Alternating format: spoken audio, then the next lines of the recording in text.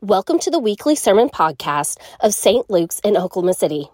We are one church with multiple campuses, and under the leadership of our senior pastor, Dr. Bob Long, we are a family of faith that seeks to share God's love and bring hope to the world. We invite you now to join us for a message of hope.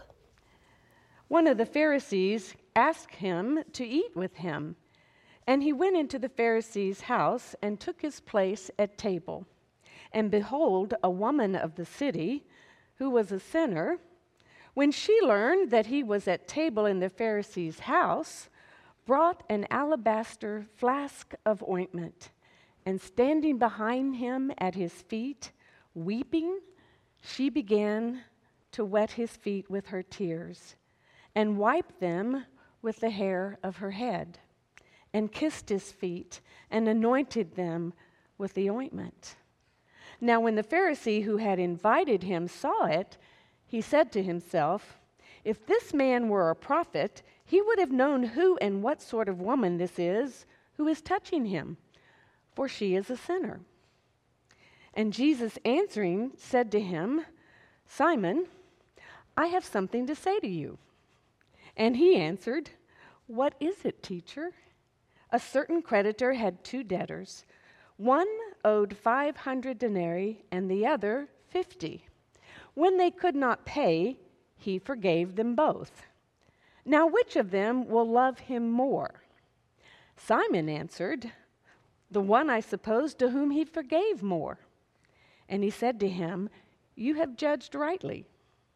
Then turning toward the woman, he said to Simon, "Do you see this woman? I entered your house.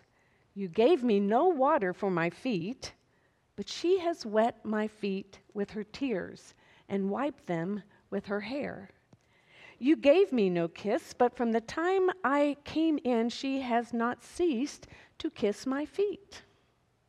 You did not anoint my head with oil, but she has anointed my feet with ointment. Therefore I tell you, her sins, which are many, are forgiven, for she loved much. But he who is forgiven little loves little." And he said to her, "Your sins are forgiven." Then those who were at table with him began to say among themselves, "Who is this who even forgives sin?" And he said to the woman, "Your faith has saved you. Go in peace." This is the word of the Lord. Thanks be to God.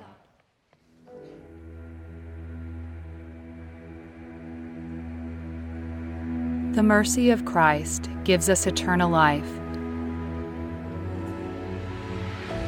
not only for after death, but especially for here and now. Jesus has given us life to live as new creations every day.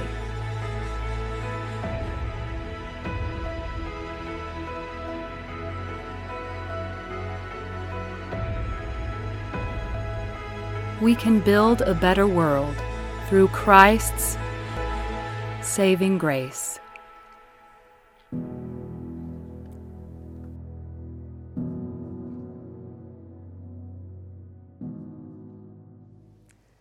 It was 10 years ago, in 2012, that we started with a new idea of an annual theme. And that first year, the theme was the Year of Gratitude. The idea was to express gratitude every day of that year, and it came from reading the book 365 Thank Yous, How a Year of Simple Daily Gratitude Changed My Life by John Kralik. You may remember the story of John Kralik. He was at a very difficult time of his life, probably the lowest point of his life, and he kept seeming to sink lower and lower, and so he made a drastic change. And he decided to change his focus from everything that seemed to be going wrong or everything he didn't have into an attitude of gratitude where he was giving thanks for what he did have. And he would celebrate it, and he began writing a thank you note every day. Now, we followed suit, and we had thank you notes for everyone, and we encouraged people to write a thank you note to someone every day. It started out pretty easily. You could look around your own circle of family and friends, and for a while you had enough names that you could kind of cover it for quite a while, and then it got a little bit more difficult. And you had to kind of really look beyond that and who has had influence in your life. And I remember having a chance to really think, who is it that's really been a formative element for me? And one of the names that came immediately to mind was the name of my high school band director. This was someone who showed me a lot of grace. Now, to be honest, all of my teachers showed me a lot of grace. I suspect that all of our teachers showed us grace, but he really stood out because he was the first one I encountered when I moved from Ohio here to Oklahoma. I didn't know anyone, and he created a place for me where I belonged, and it was helpful for me in living a new life here. It started off even before the school year began because he held marching band camp. And so that was the first thing I attended. And he created an environment where everyone was welcome and everybody kind of had their place in this band family, including me. It was my family for the rest of high school, and I was so grateful for it. I know that I tried his patience. I asked him tons of questions. I never memorized my marching band music as soon as I should have. And there were times that I wanted him to change the marching band routines for something that I had created on the fly. He was so patient with my impertinence and with everyone else's. Now, he maintained a classroom of discipline, but one that was accepting and loving and where we could all grow. And I found my home there for the rest of high school. And when I graduated, I left, and I never offered a word of thanks until the year of gratitude. Now, I have to tell you that once I wrote all my thoughts down and thanked him and shared what he meant, once I mailed that note, a curious thing happened. I felt lighter. It was almost as if I had carried around this burden of guilt, that I had never said thank you to him for how much he had meant in my life, and now I was released from that. That's what the grace of Christ does for us. That when we make things right, we are living a new life, freer and fuller in him. This morning, I want to continue in our sermon series for Lent, Saving Grace. And every Sunday leading up to Easter, we're looking at how the saving grace of Christ changes our life. Now, certainly, we know what salvation does for us throughout eternity. Salvation is what offers us that eternal life someday. But the grace of Christ isn't just for when we die, it's for here and now. I mean, honestly, once we are living in eternity in the presence of Christ, how much salvation will we need at that point? We'll be living there. We'll be experiencing it. We need to remember that salvation is for us here and now, to change our lives so that we live as new creations, not just after death, but now so that we can experience life to the fullest. This scripture passage this morning comes from the Gospel of Luke, and it's an account where Jesus was invited to the house of a Pharisee by the Pharisee Simon, invited for a meal. And in those days, the meal would have been served in this courtyard, which would have been kind of like an open patio, no fencing, so anybody that was passing by could have seen the meal and what was going on. It wasn't like a private family dinner. It was open. And the guests would have been gathered around this mat where the food was served, and they would have been propped up on pillows so that they could reach the food, and their feet would have been angled away from the mat.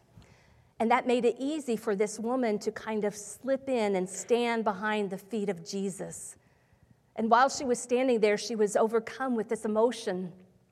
And she started to weep, and her tears hit his feet, and she wiped them off with her hair. And she took this alabaster jar of ointment that she had brought with her, and she anointed his feet. Now, we're told that the host of the meal, Simon the Pharisee, was rather indignant at that. He was irritated because this woman, as he judged her, was a sinner. And then he began to judge Jesus.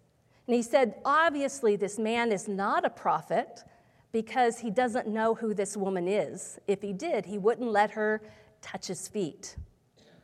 Jesus understands the thoughts of Simon. Excuse me.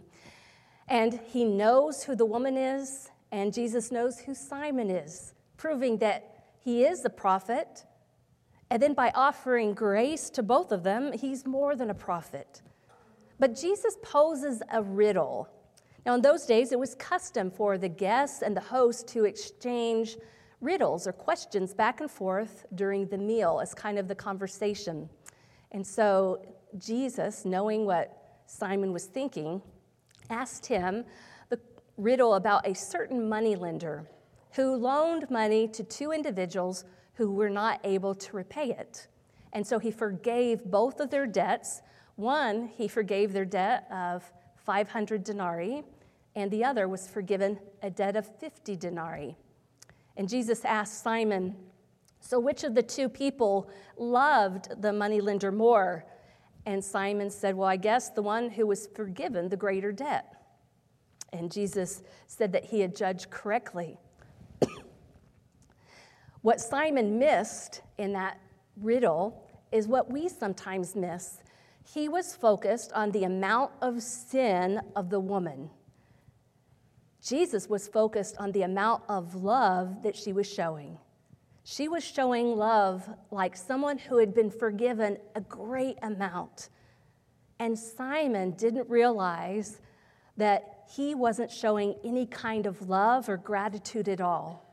He was caught up in his own hard-heartedness and judgment, and it prevented him from living this life of grace that Jesus was freely offering. So there are three things that I want to discuss this morning that can help us embrace the grace that Christ brings for all of us, to accept that in our lives, and to offer back gratitude and joy so that that can continue on and on. First, forgiveness brings new life to us. Haven't you ever felt an experience where someone has forgiven you and you just felt lighter by it? That's what this woman experienced. She had experienced at some point the grace of Christ. And so, she was coming to this meal not in a sense of guilt, but in a sense of gratitude. Once she heard that Jesus was going to be at that meal, she wanted to come and show her love to him for what he had already done for her. Now, she wasn't coming because she had been invited. She hadn't been invited to the meal, and she knew that she wasn't going to be welcomed. She knew that she risked a great deal of humiliation by showing up, and yet there was something about her that gave her courage, that she wanted to show her love and gratitude, and that overrode any kind of sense of worry about how she might be treated. And that courage came from the fact that she knew what Jesus knew about her, that she had received this new life in him, and that gave her what she needed. And so she stood behind his feet and expressed her love because she truly had accepted that grace and understood what forgiveness meant in her life. I read an article not too long ago about someone who recognized that for his own life. It was an individual by the name of Larry Israelson, and he had received a call from his brother-in-law who asked him to go out that evening to have a conversation. Now, that was unlike his brother-in-law. They had never had that kind of talk before. And so they went out that evening, and they were kind of chit-chatting, and Larry was wondering what it was all about. But finally, his brother-in-law kind of sighed, and then he asked Larry for his forgiveness.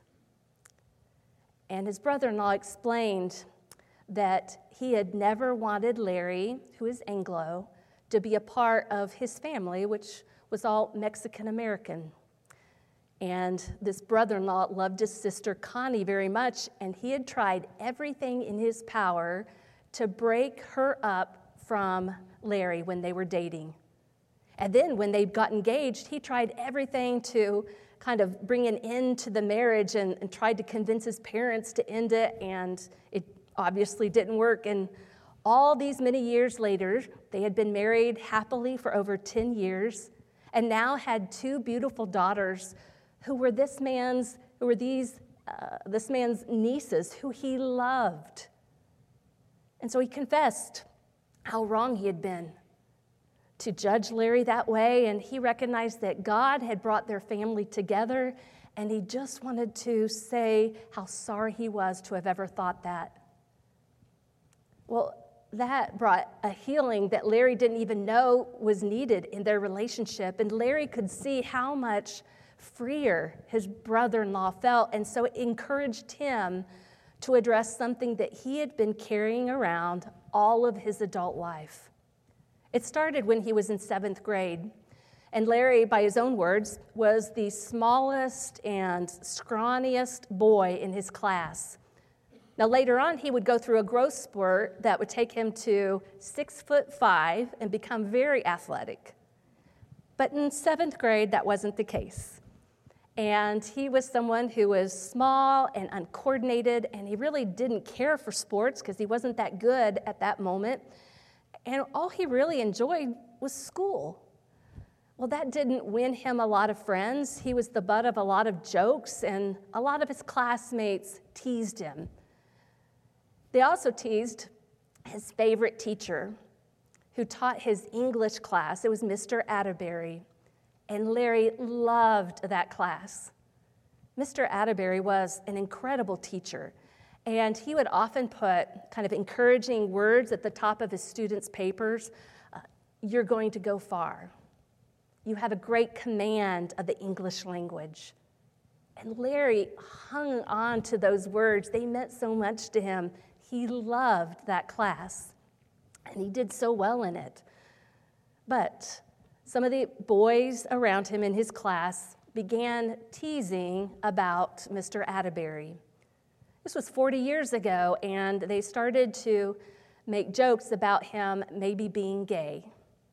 And 40 years ago, at that school district, if a teacher was gay, they were fired, or they found that their contract wasn't renewed if it was discovered that that was what was going on. And so Mr. Atterbury was teased kind of behind the scenes, and when the boys in Larry's class were teasing Mr. Atterbury, teasing about him, and they saw how much Larry was doing well in all of his classes, but especially in that one, they started pairing it all together, and they were ruthless. And they had terrible taunts against Larry, and at one point they challenged him to a fight, which he lost. They started picking on him after school, beating him up and taking his money. And after a while, Larry just couldn't take it any longer. He was a scared 12-year-old, bullied and beaten. And so he went to the principal's office and he asked for a transfer to another English class. He was given the slip, and he went back to Mr. Atterbury's class, and he handed the slip to Mr. Atterbury without a word of explanation. He picked up his things and he walked out and never said a word about why he was doing it. And more than 40 years after that had happened, he still felt such guilt about that moment.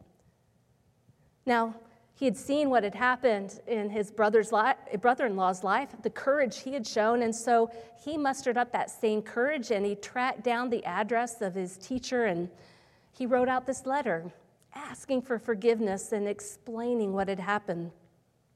A couple weeks later, he gets a call, and the man on the other end of the line said, "This is your teacher.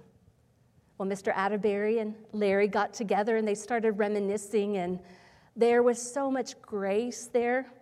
Mr. Atterbury was glad to finally understand what had happened when one of his best students had simply walked out of class, never to return. And Larry was so glad to really express not only his sadness at what he had done, but truly how much Mr. Atterbury had meant in his life.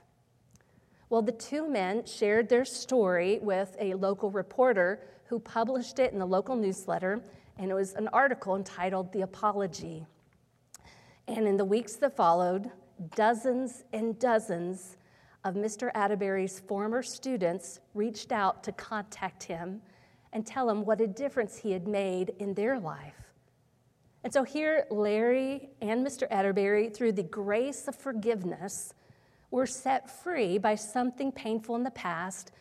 They were also brought closer together, and they both had an understanding of the other's position. Mr. Atterbury could understand what Larry had gone through because he himself had been beaten up and bullied as a young boy just for being different.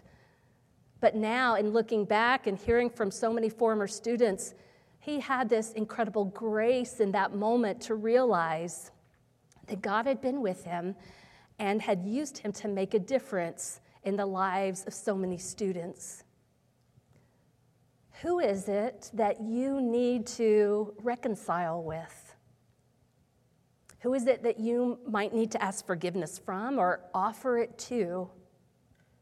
Remembering that that forgiveness frees us and brings new life to us.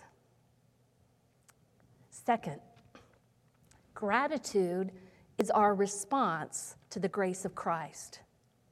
Jesus asked Simon the Pharisee, which of the two whose debt was forgiven showed or had more love for him? And Simon said, well, the one whose debt was greater loved more. Simon probably identified with the moneylender. He was used to judging others. And what Simon got wrong in that riddle is what we tend to get wrong in these kind of situations, in that Simon was only focused on the sin of the woman. Jesus was focused on how much love she was showing. Now, traditionally, if you were a guest in someone's house, especially in that time frame, hospitality was the key element. It was a joy of that society. If you had a guest come into your home, you offered them a dish of water for their feet, because walking everywhere with dirt roads and open-toed Jesus sandals took their toll. And so you would offer them this pan of water to kind of refresh their feet, and Simon had done no such thing. That was the basic level of hospitality, and he couldn't muster that. The only hospitality was shown by the woman who stood behind Jesus, and she was so full of love that she shed tears of joy that fell upon his feet, and then she anointed them with this expensive ointment that she had brought with her. It was also customary that when you received a guest into your home, that you would kiss them on the cheek as a sign of the joy and gratitude it was to welcome them into your home. It was an honor, and you were sharing that you were honored by their presence, and you would kiss them on the cheek, and none of that had happened to Jesus through Simon. Simon didn't seem to have any kind of joy or gratitude in his life. It was the woman who was living out the greatest hospitality to Jesus, and she was never invited to the dinner in the first place. There are two things that can really get in our way of experiencing joy and expressing gratitude for the grace we have in Christ, and that is guilt and prejudice. Guilt causes us to focus on ourselves, on how bad we've been or whether or not we've been forgiven.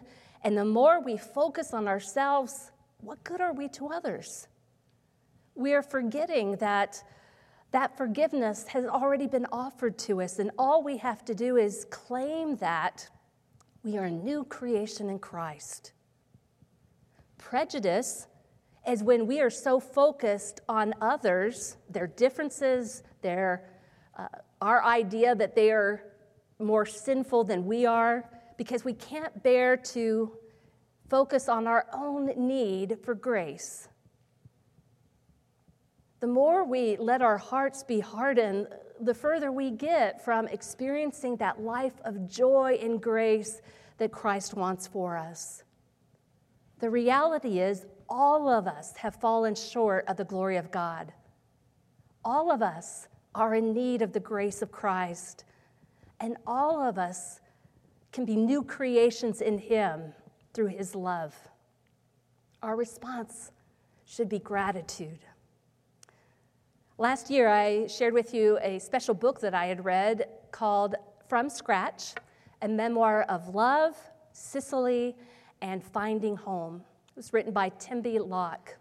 She's an actress, and she wrote this book telling the story of how she had met her husband, Saro. She had met him when she was in college on an exchange study abroad program, going to Florence, and she met him. He was a chef in Italy, and they pretty much fell in love right from the beginning. Now, they started dating, but Saro, short for Rosario, Saro told her that it wasn't going to work for them because his parents would never accept her because she wasn't Italian. She was African American, and he said, you have to understand, I've dated women from Italy before, and they were rejected because they weren't from Sicily. My parents will only accept a woman from this area of this country. And so he knew that they would never accept her, and yet they loved each other dearly, and so they got married in secret, and he followed Tembi back to the States, and she finished her schooling and continued in her acting pursuits. Saro tried to come up with a way to tell his parents that the woman they had rejected was now his wife, and he couldn't seem to come up with a good way. And so for 2 years, he wrestled with it, and he came up with a plan that he would have a second wedding back in Sicily. Now, to his parents, it would be the first wedding because they didn't know, but he presented this wedding in Sicily, and they sent out the invitations, hoping that their hearts would be softened, and they received the RSVP pack from his parents, which said, "We have no son." So they went to Sicily, they had their wedding, and his parents did not attend. A couple years later was still this painful rejection, and so they went back one last time to try to come up with some sort of reconciliation, and they were there for 2 weeks, hoping his parents would come and meet with them, and day after day, they never showed up. And finally, on the last day, his parents, Nona and Giuseppe, showed up. It turned out that Nona, his mom, overrode the decision of her husband because he was not going to, overcome his pride to see his son who had married without him there. And Nona said, "I am not going to let my son return home without me seeing him, and you're taking me." So they were able to reconcile and begin building this relationship anew. And because Nona and Giuseppe really did love their son Saro, they started to come to love Tembi as well. Well, a couple years after that, Saro noticed that there was a growth behind his knee, and he went to the doctor, and he was told that it was a rare form of soft tissue cancer. And he would have to go through all of these very expensive, painful treatments, and he decided again not to tell his parents until the end of the treatments because he knew how much they would worry. And so he got through all of the treatments, and he was in remission, but it had really taken a toll on his body. He called his parents, and of course they were worried. They were glad that he was in remission, but they had to see him. And so they announced they were coming to visit for a month-long visit. Tembi was about at her wit's end because they'd come through all of this medical treatment, and she had bills piling up, and here were Nona and Giuseppe together with them in their very tiny house, and they didn't speak any English, and she had to drive them everywhere they wanted to go, and they always wanted to be driven somewhere, and finally it was just too much, and she announced that she was going to go and visit her family in Houston. And what Nona and Giuseppe heard is that they were all going to visit her family in Houston. And so Saro and Timby and Nona and Giuseppe all went to visit her family. And Timby's family welcomed them all in, and they had these huge family dinners. And Nona could see how much Timby's family loved her son Saro. And they laughed and they joked, and it started kind of flooding back just this sense of guilt, how she had lost years with her son and Timby. But also this sense of grace that God was with her son and surrounded him with this incredible family. And she began to weep at the table. And they asked her, "What's wrong?" And she said, "Nothing." She said, "I am so grateful for all the love that my son has in his life." She had this overwhelming sense of gratitude in the presence of the grace of Christ. Well, Saro and Timby started a family, and they weren't able to have a child of their own, and so they adopted a baby girl named Zoella. And Zoella became the light of their lives and the lives of their parents, and Zoella was much loved by all the grandparents. And as she grew, it was discovered that Saro's cancer returned. And he began to go through all the treatments once more, but by the time she was 7, he had exhausted all of them, and his body gave out, and he passed away from cancer, and she was just 7 years old. His father, Giuseppe, had passed away just the year before, and Saro made Timby promise that she would bury his remains next to his father in Sicily. And so Timby prepared for a month-long visit to Sicily with her mother-in-law. And there she met her mother-in-law, and now both women were widows. And this woman who had caused her such pain at the beginning of her marriage now brought her comfort at its end. And one day, Nona asked her to sit down, and she explained to Timby that the house and the land now belonged to her. And Timby didn't quite understand, and so Nona explained that this house and all of our ancestry land was going to be inherited by Saro, but now it goes to you and eventually your daughter Zoella, because you are family.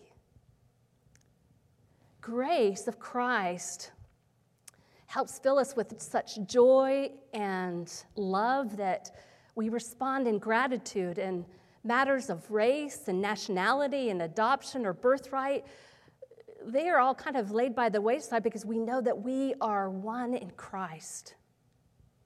Who is it that you need to reach out to and give thanks for?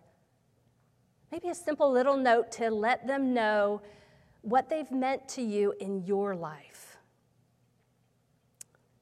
And third, grace gives way to even more grace. We saw that in this story. This woman goes to thank Jesus for what he's done for her, and she intends to bless him, but what happens? She is blessed in return.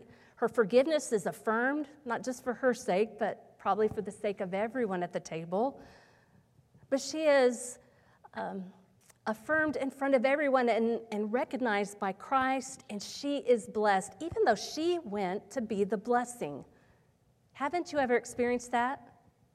Maybe you've been part of a mission trip that you wanted to go and bless the lives of others, to give back for what God has done in your life, and in the end, you were the one who felt blessed. That's this cycle of life that God wants for us. There's a certain rhythm in life where we claim the grace that Christ offers for us, and then we live in such a way as to always be expressing this joy and gratitude so that it blesses the lives of others, and we end up receiving grace in return. And so grace is given and received and on and on. This last fall, I received a letter. It was from the wife of my high school band director, and she was writing to let me know that he had recently passed away. She shared that he was a man who was overly sentimental, or he didn't make too much of what students would say about him, but he had kept a small box of important things in his wardrobe, and in it he kept his wedding ring and some pictures of kids and grandkids and the letter that I'd sent to him. In the note she wrote to me, she said she couldn't bear to part with that thank you note, but she included a copy of it to remind me of what I said. And I read it, and to be perfectly honest, there was nothing profound about it. It wasn't very eloquent. It was just authentic words of gratitude for the grace that he had shown me and what a difference he had made in my life. To realize that my very simple words had brought blessing to him and to her brought incredible joy back to me. That's the life that Christ wants for us. That we're so caught up in the love that we've received from his grace that we are pouring out gratitude and love toward others that blesses their lives, and yet we're blessed in return. Christ doesn't want us held down by guilt. He offers his grace freely to all. Christ doesn't want us held back by hardened hearts. We're to realize that all have fallen short of God's glory and all are welcome at his table. And so where are you at in this cycle? Is there anything holding you back from fully experiencing the grace of Christ? Are you living in gratitude and joy? Claim that gift of grace for your life and share that grace with others, because that is the life that Christ designs for you. It's in the name of the Father, the Son, and the Holy Spirit. Amen. Let each of us lift up our own silent prayers.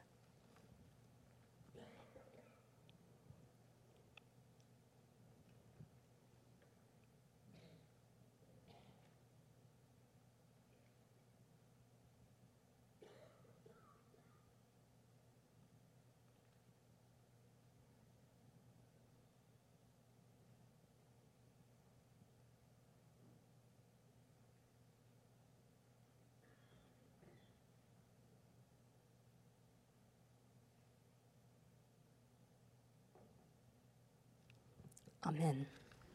You've been listening to the sermon podcast of St. Luke's United Methodist Church in Oklahoma City. We are one church with multiple campuses.